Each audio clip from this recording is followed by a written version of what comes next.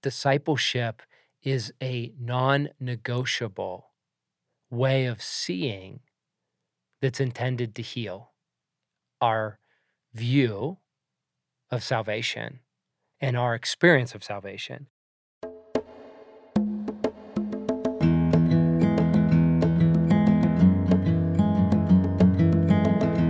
Morgan and Cherie here, and we are about to dive into what is an absolutely vital, what I would name as reframing of what we think when we think about discipleship.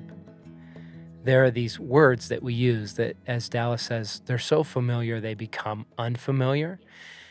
And what I hope the fruit of this podcast is that when you hear the word discipleship, that is equated with a bodily sense of secure attachment, union with God, that it is an inseparable reality from union and secure attachment.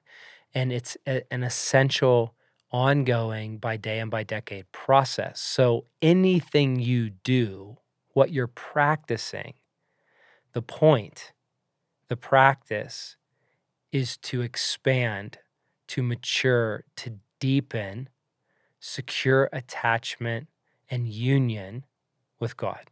Mutual indwelling, the scriptures call it. God in us and us in God in ever-increasing measure. So that's what we're going to chase after. I want to start with Jim Wilder and his introduction to Renovated.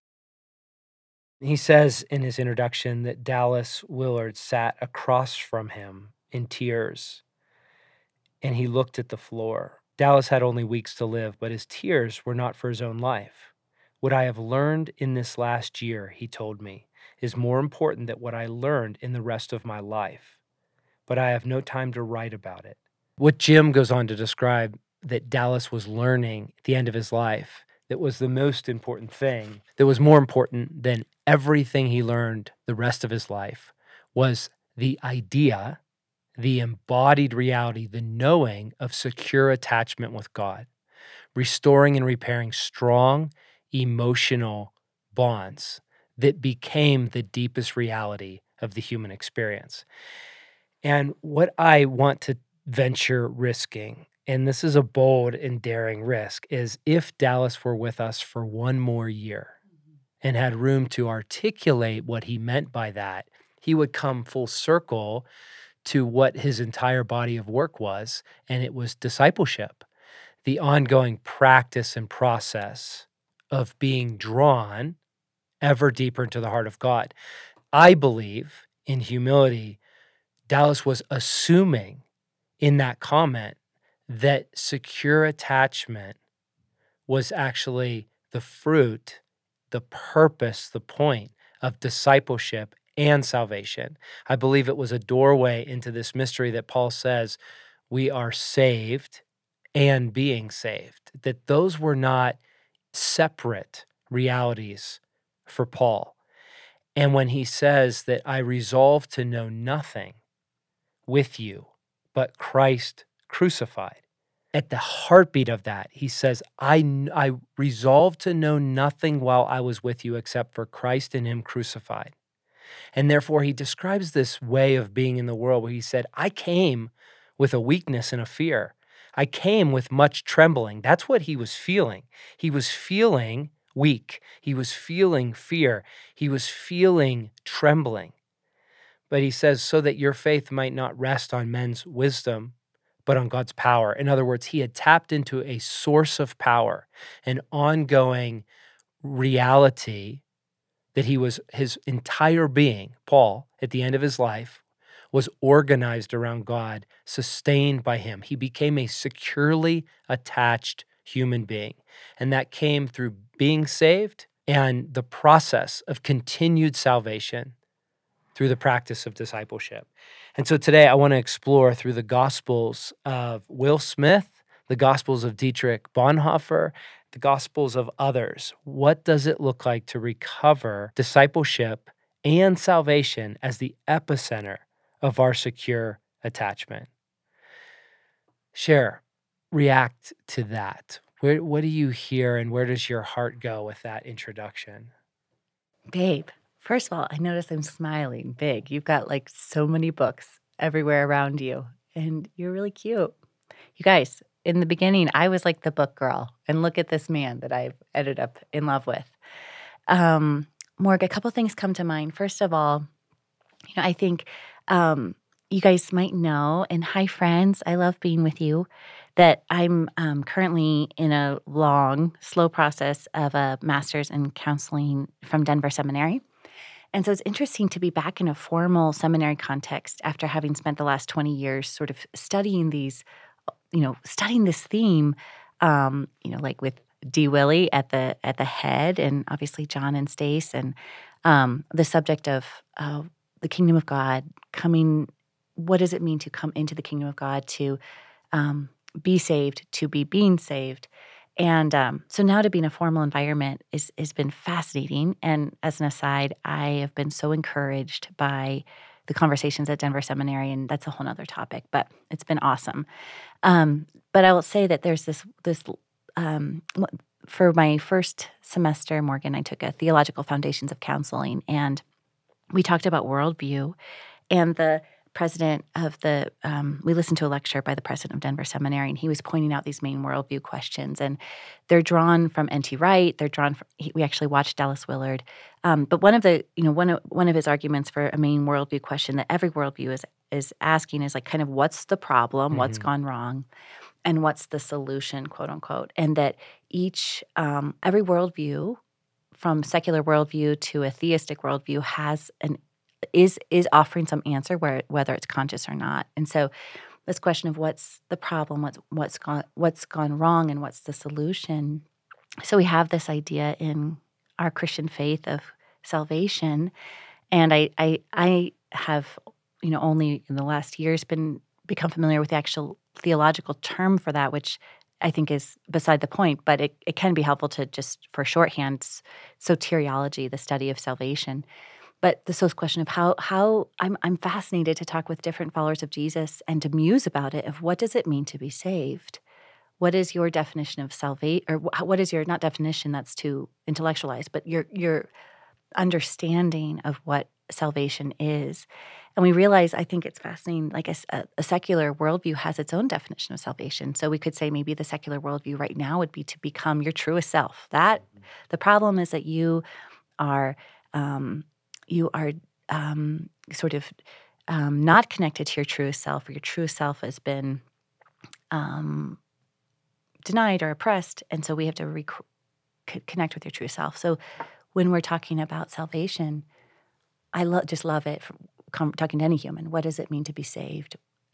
What's the problem? What's the solution? So back to what you shared about Dallas, and he had been proposing his whole, like you said, his body of work, renovation of the human heart, that coming to not only have faith in Jesus, but to have the faith of Jesus. I think about, I think it's chapter 3 of Divine Conspiracy, a God-saturated, God-breathed world, and that Dallas pointing our attention to what was the faith of Jesus. And Jesus believed that his Father heaven was all around him, the kingdom and the unbodily power of the kingdom was all around him.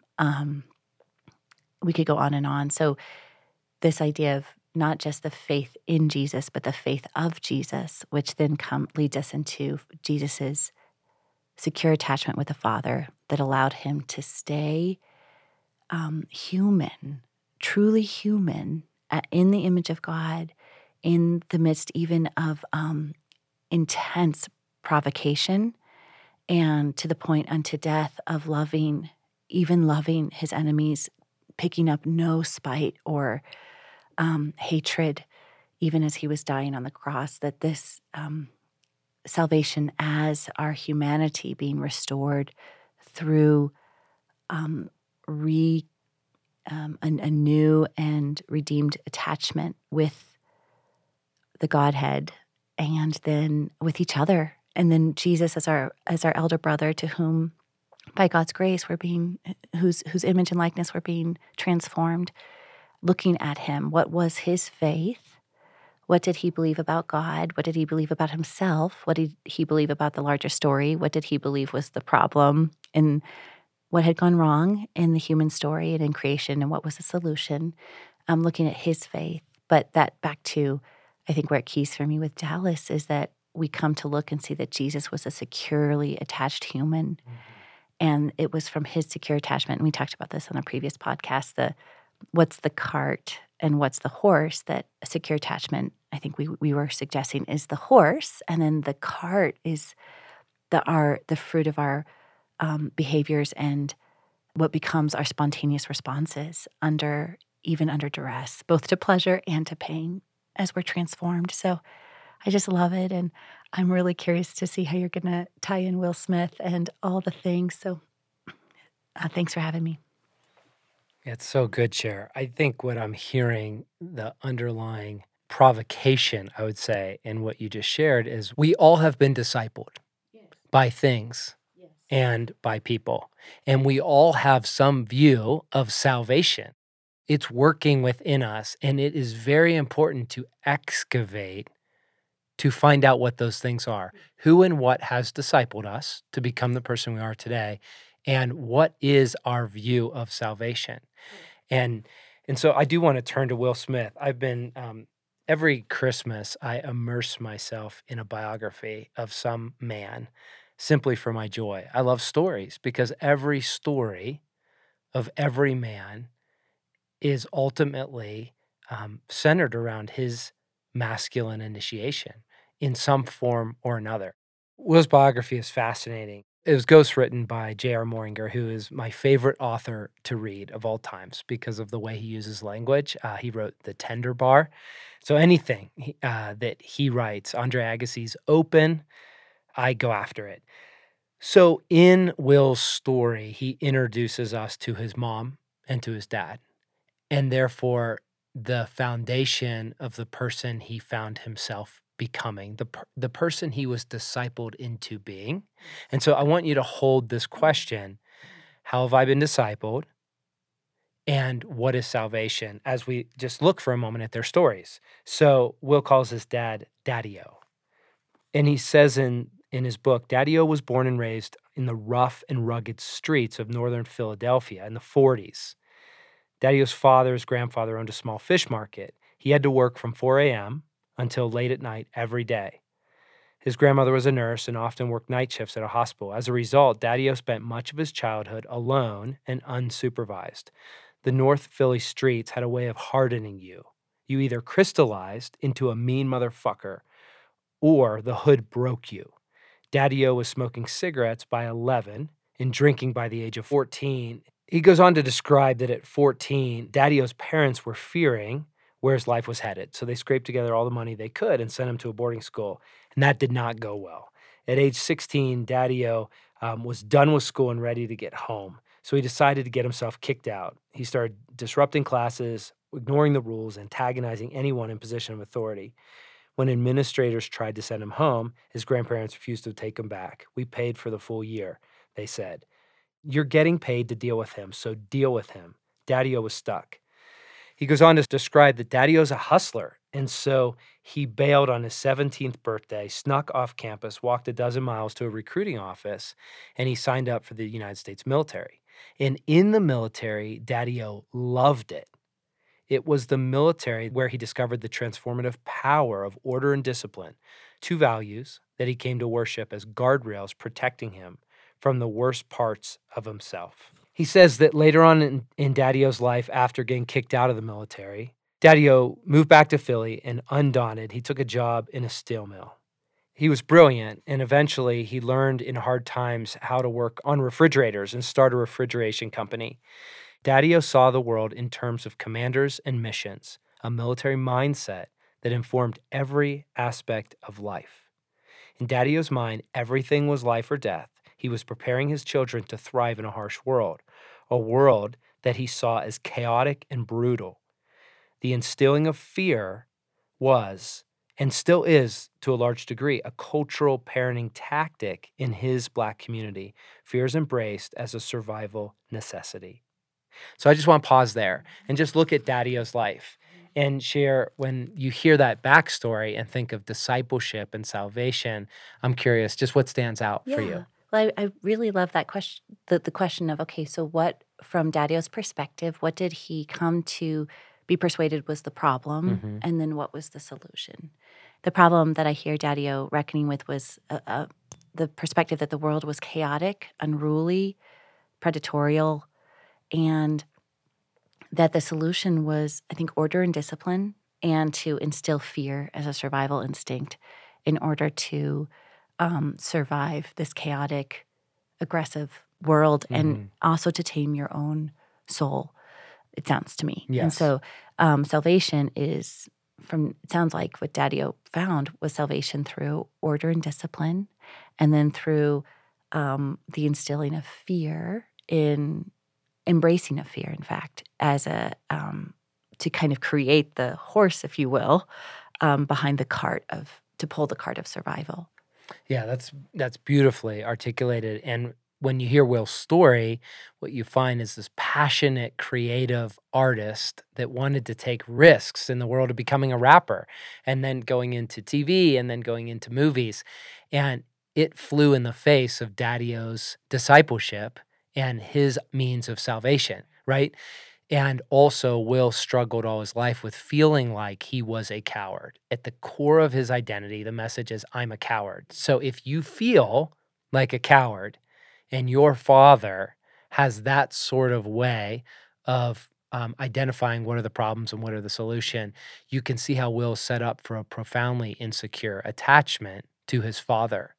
And then his mother, it's a very different story. We don't have time to go into all of it, but essentially there was deep violence, physical abuse. Daddy-O, attacked his wife so many times. And finally, one time when she was bleeding out of her ear from being hit, she finally left him. And her salvation was education. And so she was one of the most educated people, decorated with many degrees in her community, but she was always scraping by for ends meet to save the family because of abandoning this abusive environment. And so for her, the problem was you had to save yourself. You had to be your own resource. And the solution was be educated no matter what. So Will wants to launch this rap career and not go to college. And his mom feels like that is the greatest act of death that there could be. And so you have these two different models of discipleship. His mom and his dad were discipled by a culture and by a story, and they found salvation in very particular places. And so I want to use those examples to try to excavate your story and say what and who has discipled you. How do you describe the problem? And what does your life say to you as your efforts to create a solution apart from God? What is so important, Mark, to recognize and to be humble about is that, in this idea that we have within us some degrees of multiplicity, there's parts of us, like this ongoing process of continuing to become aware of maybe definitions of the problem and commitments to the solution within ourselves, even as disciples of Jesus, that we're asking Holy Spirit to shine light on so that we can continue to, recognize that maybe those strategies of survival worked for us in a time when we were doing the best we could with what we had. But then as we encounter Jesus and him crucified over time, again and again and again, that there's an invitation to exchange the ways that we had learned to survive and to receive, to enter into the kingdom. So I just appreciate that I mean, you've modeled this for me, but it is such an ongoing process. We just come with such humility to the conversation. And I would be curious for you, Morg, if anything comes to mind for yourself, like if you were to model for our listeners a reflection on who discipled you, what you determined was the problem, and what you determined was the solution. And maybe whether that's in kind of the biggest sense or maybe in some subtler senses that you're just getting visibility to now. Well, if I think back in my story to like the deepest roots of how I was formed, I remember my mom made the comment, never make an enemy.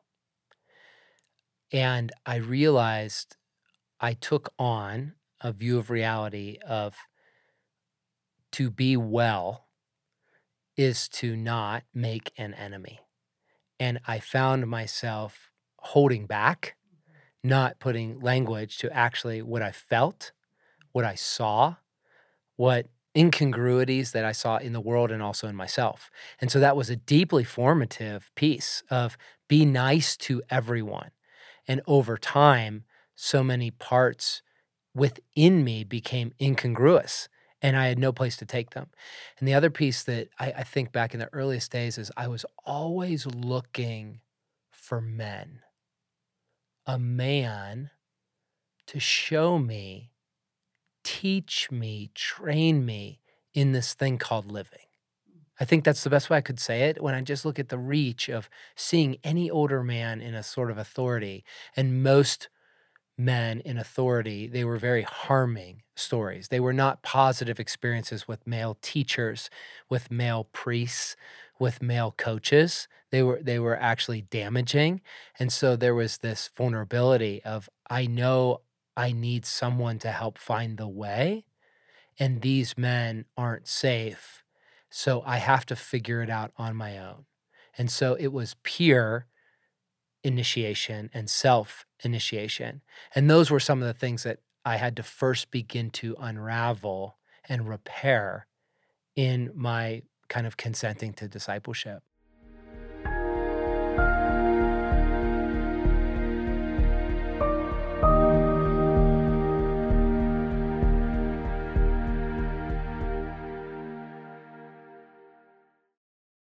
We came into Christ in an era, in an age in the world where there was this kind of distilling of salvation as a prayer, right? It was a one-time act of pray the sinner's prayer, and you are born again.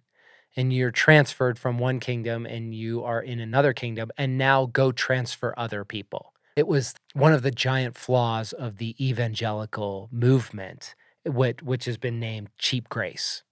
And what I so appreciate about Dietrich Bonhoeffer is one of the modern fathers in the faith. He really challenged this idea of cheap grace and tried to resurrect, to recover the reality of discipleship as secure attachment. That discipleship only happens through grace, is never removed from grace. There is no such thing as a prayer of salvation without a process of becoming saved. They are two sides of a coin. They're the bow and the string of a violin, the lock and a key, right? They're two and yet they're one. And so I want to actually go into Bonhoeffer's brilliant book, The Cost of Discipleship, and just share some thoughts that he offers to frame this recovery. And friends, like this is what we're after, this recovery of discipleship is a non-negotiable way of seeing that's intended to heal our view of salvation and our experience of salvation. And so he begins with Mark chapter 2, where Jesus passes Levi sitting at the place of toll, and he says to him, "Follow me." And Levi rose and followed him. And he's reflecting on that passage. What Bonhoeffer says is we are called to follow Christ. We're summoned to an exclusive attachment to a person. He says discipleship means adherence to Christ. And because Christ is the object of that adherence, it must take the form of discipleship. He says, how does this text inform us about the content of discipleship? God says, follow me, run along behind me. That is all. To follow in his steps is something which is void of all content. It gives us no intelligible program, a way of life, no goal or ideal to strive after. I hope, friends, you hear the disruption in this. He is called out and has to forsake his old life in order that he may exist in the strict sense of the word. The old life is left behind, completely surrendered. The disciple is dragged out of his relative security into a life of absolute insecurity. And then in parentheses, he says, that is, in truth, into the absolute security and safety of the fellowship of Jesus. He says he's dragged out from a life which is observable and calculable. And then in parentheses, he says it is, in fact, quite incalculable, into a life where everything is unobservable and fortuitous. And then in parentheses, he says that is into one which is necessary and calculable. He says the disciples called out of a realm of finite, parentheses, which is in truth infinite, into the realm of infinite possibilities, which he says in parentheses, which is one of a liberating reality. So friends, that's a lot of words. Let me just pause and say, in those words, the summary is Bonhoeffer says, we're called to follow a person, summoned to an exclusive attachment to this person. Discipleship is adherence to a person. We come out of what feels like security, but we actually are invited into security, which feels unsafe, but we're actually invited into safety. We're called out of a world that feels calculable, and yet we're called into the world that is calculable. One that feels finite, but in truth, we're called into the one that's liberating. There's much more in that book, but what I want to name in Bonhoeffer's work that he recovers is there is no other life in masculine initiation than that of the disciple of Jesus Christ. We are intended to become like Paul, the disciple of Jesus Christ, that his finish line, it looked and felt something like this: I am now ready for anything, anywhere. That the narrative arc of his masculine initiation was coming into the kind of person, the kind of man, that whatever he has and wherever he is, he can make it through in the one who makes him who he is. A man that can say with a joyful sense of one who is being led, having become relaxed, unhurried, and at ease with himself and others, because his entire being is organized around God and sustained by him. That's the point of our life, and that's the intended context. And the context in which we find ourselves is meant to be the sort of nuts and bolts and fodder to become this kind of person. My goodness, that is incredible. That quote from Bonhoeffer, one thing that strikes me, that stood out to me in your quote was this word adhere. And it drew my attention back to Paul's words in his first letter to the Corinthians in chapter 6, where he's discussing this mystery of sexuality and one fleshness. And then Paul goes on to say, First Corinthians chapter 6, verse 17, he talks about, but don't you know the one who has united herself or himself with the Lord is one with him in spirit? And I remember years ago that I was just really struck by that and meditating on it. And so I tracked down that word to be united with. And in the Greek, and I am, I'm a layperson, no Greek scholar here, but that word for to be, it's actually in the way that the syntax is, it's who unites herself. It has an active voice. It's not like just to be united, which is the way it got translated in my Bible at least, but it seems to be actually she who unites herself. So consciously participates in uniting herself or uniting himself. That word is the same word that it connotates to glue together, to cement, to fasten together, to join or fasten firmly together, to join oneself to or cleave to. In other words, adhere, if we think about it, adhere is to be glued to literally, so that idea of adhering ourselves to the person of Jesus by the energetic power of the Holy Spirit that allows us to actually have embodied emotional experiences of being in union with God, which is embodied emotional experiences corrective emotional experiences, and I don't mean emotion as in feelings, I mean as in a physical experience is part of being reattached. It can't merely be thinking about something. It Yes. actually has to be experiencing it.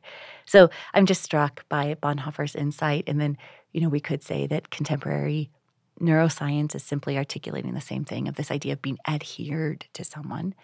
And I think about how it is the foundation of attachment. And then the question is, what is the quality of personhood of the person to whom we're adhering? Because when we are seeking to adhere to someone who's chaotic or violent or cold and withdrawn, all kinds of things happen. So that we are being invited to adhere ourselves to the truly human one, to Jesus of Nazareth, through the Spirit and then through his people.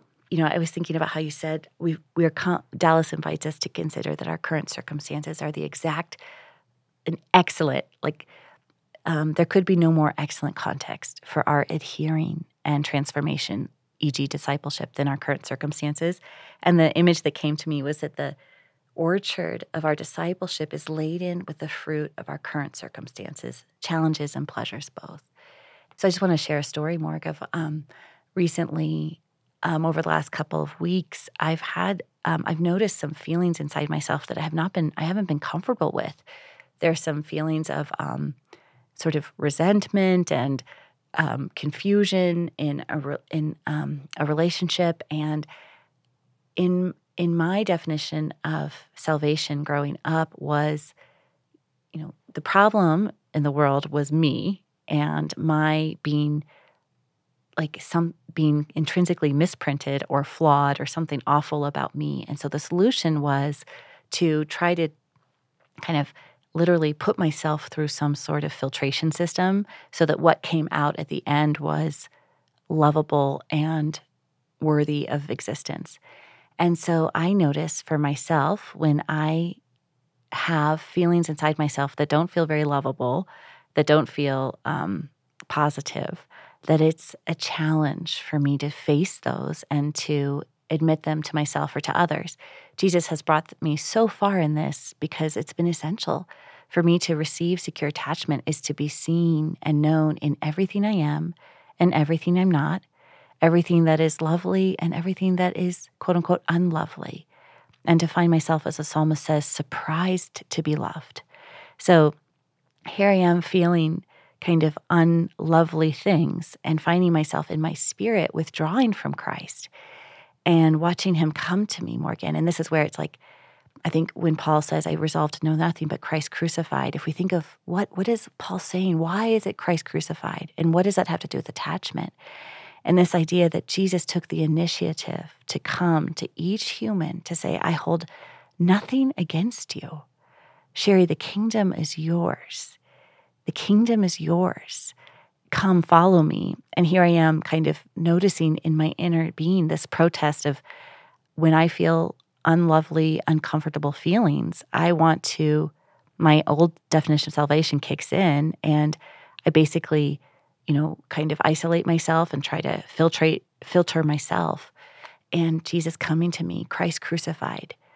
He could, if he were a different kind of God, say, yep, share with those kinds of feelings, like I reject you. But instead, Christ crucified while I was yet a sinner, while I was still in rebellion. Christ died for me, reconciling me to himself, has chosen to stand in front of me, look at me clear-eyed, and say, my love, the kingdom of heaven is yours. And I'm protesting, being like, no, don't you see what's inside my heart? And he goes, share, the kingdom of heaven is yours. Follow me. And so he's repairing my attachment through seeing me in these places that to me are unlovely and uncomfortable to admit. And I just was driving down the interstate talking to him about this and just tears streaming down my face because he just kept insisting where I wanted to run away from his presence. And he's like, share, the kingdom of heaven is yours. Now, he's not saying that, therefore, I get to kind of harbor and indulge all of these feelings. He's saying, come to me. Take my yoke of attachment upon you. Learn from me the heart of the Father, the reality of the kingdom, this upside-down kingdom, and let me transform you. But the transformation is the fruit of the unconditional love and acceptance and belonging. So anyways, it's so ongoing, I guess is what I'm thinking, is that this process of being interrupted in my own self-saving, receiving the radicalness of Christ crucified, a God who moves toward me, who initiates a relationship with me before I have even begun to turn toward him, stands in front of me, offering me the kingdom again, is to me, I'm just so moved by Christ crucified and what that means for my experience of attachment.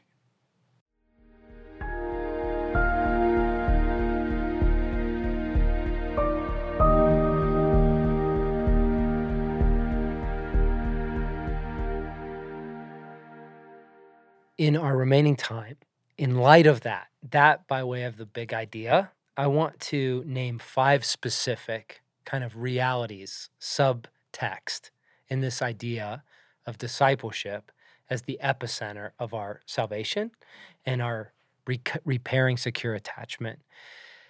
So I'd love to just put these ideas in front of you and get your brief response on how you are relating to them. One in specific, we're learning Isaiah 44, no one stops to think. We need to understand the times, discern the times in which we're in, the water in which we swim. One of the realities of discipleship that's essential to participate in is it is personal, but it was first meant to be communal. That we live in an age of hyper individualism. We live in a culture that assumes individual even salvation before we even consider community. But we are communal beings. Our imago Dei is actually one of community, which is kind of mind-bending. And so even the scriptures, for example, they were first given to humanity to experience in community. And so can you riff on that of like, what is the dimension that expands in depth and breadth for you in discipleship as a communal reality, not just this individual way of being in the world? Totally. And this is something, Mark, you and I've so appreciate about Bible Project is how often they stress, again, the you, because it's challenging in our English Bible translations. It looks like you singular, and because I am steeped in hyper-individualism. When I read, for example, in Ephesians about my identity, quote unquote, the you, I am thinking of me, Cherie, but so often the you is you all, your community, your outpost of the kingdom. These are things are happening to you all, and this is who you all are. So it is impressive to me how my lens of hyper-individualism, the water in which I have swum and I have propagated for myself, just forms me, and how much I'm needing God to continually interrupt it. So I think what I noticed for me, for example, is that practice of, just as I was describing, that practice of letting Jesus be seen, see me, noticing how uncomfortable it is for me to be seen in the parts of me that are less lovely, less, the unfinished places. That same process of, in community, of needing to find a few people with whom we can be seen and experience person to person the offer of in the kingdom of God is yours right here, share. And whether that's with you, Morgan, my marriage, and risking letting you see some parts of me that I'm ashamed of, or whether with my closest allies of heart and heaven. So I think about the whole community, and if the community is going to be constantly upgraded together as each person is toggling between experiencing deeper attachment with Jesus, then risking more transparency in a relationship, and then that corrective emotional experience, quote unquote, of being seen. Like you said, Morgan, like you were taught, salvation is to be nice to everyone, never make an enemy, never make someone uncomfortable, never disappoint their expectations. And for you to practice letting your closest friends and allies see you, experience being loved, then you're going to have a body anchor for your attachment to God. And so I really do appreciate how it is truly inseparable. And if I don't have other humans to help me experience Jesus' upside down kingdom and experience the surprise of being loved, then my attachment to God is going to be much more, just almost like I want to say impossible, but I don't want to. With God, all things are possible. So I don't want to use that word, but I'm just saying it makes sense to me because of the creatures we are. Like you said, we bear God's images is in community. That community is essential. And again, that doesn't mean you have to be intimate with a large group of people, but just your outpost of the kingdom working together to deepen your kingdom citizenship. As I approach this idea, the question I'm asking myself is, how do I move from this individual pull of thinking and approaching discipleship to a communal one? And just a real practical example, we went to Santa Fe to celebrate our anniversary. And I'm always immersing myself in some book or some story, but I was very intentional to invite you into one, right? Where we listen to an audio biography. And there are things that God's speaking in my life through it. But when we did it together, you drew out dimensions and aspects of things that I didn't see, I didn't notice, that really helped me feast on what God was bringing through that book. And so it expanded exponentially what God was able to do in my soul as a man through the story of another man. So it's just a real practical example of I'm constantly thinking, how do I move from a personal experience to a communal one and what's happening in a book or the scriptures? So number 2, we talk about this term of the cost of non-discipleship, because we are always being discipled. But if we're not being discipled by Christ, there is non-discipleship that's a reality in which we find ourselves. Reflect on that. Yeah.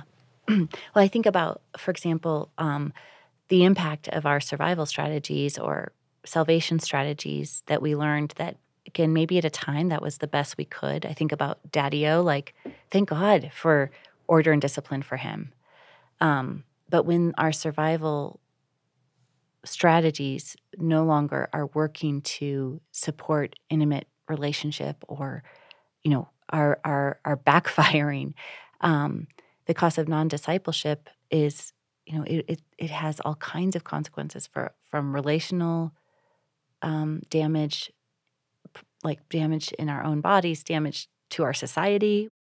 We're acting out survival strategies that end up bringing harm to others on a societal level. So it's the cost of non-discipleship is real, not just for us, but gosh, for other people.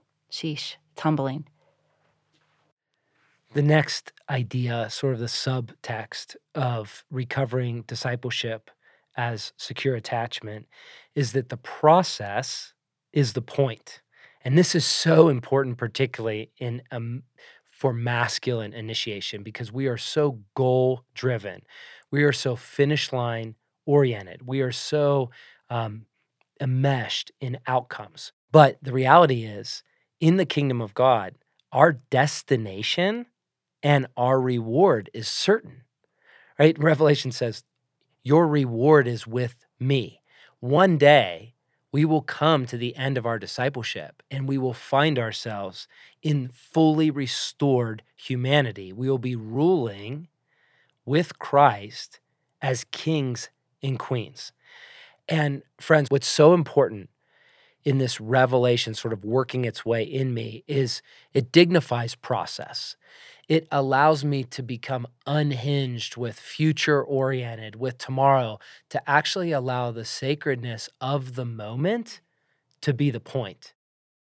The fourth subtext on this, and we got in this beautiful conversation with Aaron and Rich in episode 103 on work and repairing the sacred secular divide.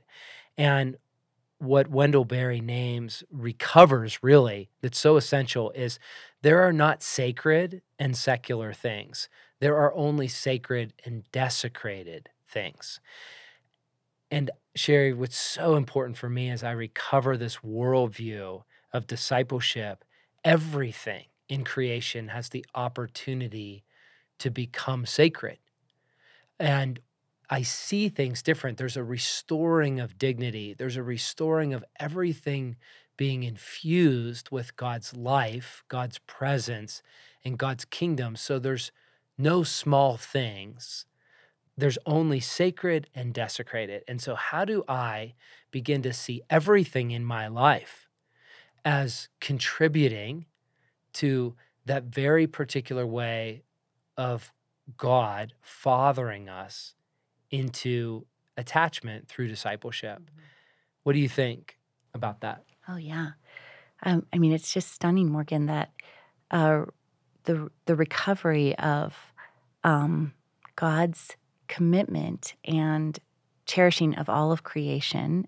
As humans, we were made to love and be loved, know and be known, but we were made to work, not for our worthiness, but to bring creation forward, to take the raw materials of creation and create something that had not previously existed, our unique contribution to God's cosmos.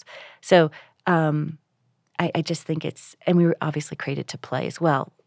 Point being that there's no separation between the sacred and the mundane. It's rather the desecrated and the sacred. However, I do think it's important to say, you're right, there's no sacred or mundane things, but there are sacred and secular ideas. And so you have to separate. And sometimes those secular ideas replace sacred ideas in even someone's faith configuration. So I think we have to be honest. Of course, no, there's no secular activities per se, but there are secular ideas. Can you give just one brief example of a secular idea? Because I hear what you're saying, but I don't know what to do with it. Sure. So one secular idea, for example, we could suggest is kind of the gospel of consumerism. Of the problem is I'm empty, and the solution is I need identity. Well, the problem is I'm empty, and I have no identity. And the solution is achieve identity and pleasure through consumption. And so we expend a lot of effort into what something, that it now has value that doesn't correspond with its actual physical value. It has value because of the way it configures into our consumerist secular idea. But so the shoes that I buy in and of themselves are sacred. They are the product of someone's work. This is a sacred thing. But the secular, if I might say, the competition between the rivalry between a secular mindset, e.g. the consumerist part of that, and a sacred mindset competing to name what those shoes mean is a whole nother. So the shoes are sacred. They're part of God's creation. But what meaning gets attached to them depends on my worldview. And my worldview, as Cherie Snyder, is still a mix of secular and sacred. And I have a long way to go. I have consumerism in me in ways I don't even realize. And I've been wanting since I was 22 to reject it. So I'm 45. It's been a long process, and I'm still in it. So I guess all that to say is that's what I mean is we do have to. I think the intention to separate protest against a religious saying that's secular and doesn't matter and this is sacred and does. We can protest that, but we have to be cunning and say no. We also have to be careful to say, but there are secular ideas that are different from sacred ideas. Yeah, it's really good. What I hear in that is we have been discipled in a gospel of consumerism. And so as we come to Christ in increasing measure, we have to look for those sort of gospels that have worked their way in our being and repent and repair so that secure attachment that we have made to consumerism, for example, gets attached back into God, and it frees those things like a pair of shoes to become sacred. Yes. Kind of a fifth and final subtext for this conversation today. And Cherie, we've talked a lot about this and we borrowed it from Atomic Habits, but in this realm of process being the point and consenting that all of life is the context for our initiation, our discipleship, this phrase of consistency over intensity. We were just talking about workouts, just showing up is the victory. They're marginal at best. It's good enough. But there's this shift over time in my discipleship where I used to sort of resent that. And there would be almost some self-hatred of, why aren't I trying harder? Why aren't I doing more? To now I'm actually celebrating of the secret weapon of the things I love, like archery hunting, is in the off-season training. It's the slow and steady consistency of just showing up, just doing something, of kind of getting a C, of putting in the miles, putting in the time, so that when I'm called upon in the moment of instinctual necessity, I am ready for anything, anywhere. Over intensity, where that thing of it's never enough. So consistency over intensity. Atomic Habits has struck onto an aspect of the kingdom here. I mean, I remember when I first was, or came across the research around the power of walking. It's something like 20 minutes 3 times a week, like, has demonstrable effect on people's health.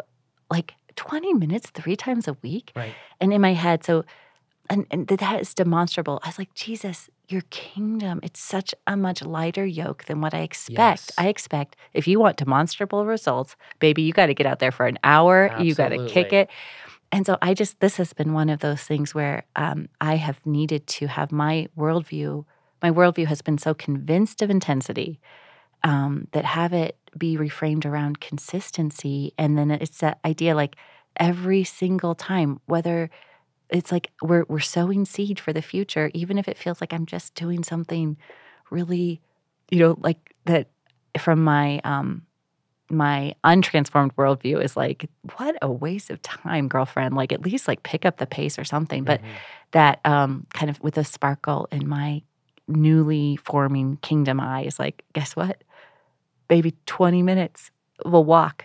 It's like all it takes. So whatever that is, if that's engaging with your kids when you're so tired and you're like, oh, shoot, I can't like play with them for an hour, but maybe I can sit down and be silly for 3 minutes. Like, it's just so exciting to be curious about Jesus' kingdom of consistency and small, tiny, little, like atomic size choices in place of the kind of leering mockery of it has to be intense to be effective. Yeah, friends, I chose this sort of subtext to kind of conclude on this consistency over intensity because it really brings us back full circle to the original idea that we were trying to communicate. Discipleship is not something we need to do more of. It's not something we need to add to our life. It's not something we need to try harder with. It's meant to be the interpretive grid. It's meant to be the way in which we see and experience everything we are doing in our ordinary life, moment by moment, and by day and by decade. And babe, I just think it's like, I really appreciate how you point out we're always being discipled. I am being discipled by what I turn on, like what I'm going to listen to on my drive up to the kids' school. Like, I'm always being discipled. And so just to be conscientious of that and say, therefore, what do I want the bouquet, if you will, of discipleship to be for me? And being responsible about that. And I just think, wow, it's a big shift for me. If I am being discipled, the question is by whom, by what, unto what definition of the problem and what definition of the solution. So, friends, I think we'll leave you with that idea as you take this podcast into your day and into your week and even into this final 90-second meditation. This question to just step back and first ask, what if discipleship is intrinsically woven into salvation? What if they were inseparable? What if the point was repairing secure attachment? And what if the process was actually the gold? The question for you today is, what and who has discipled you, informed you into the person you have found yourself being today? And what do you think about that? Let's linger for 90 seconds. Share, thanks for joining me. And friends all around the globe, thank you for risking consenting to masculine initiation. Your Father is pursuing you. The yoke is easy, the burden is light. You are on time, and you are in good hands.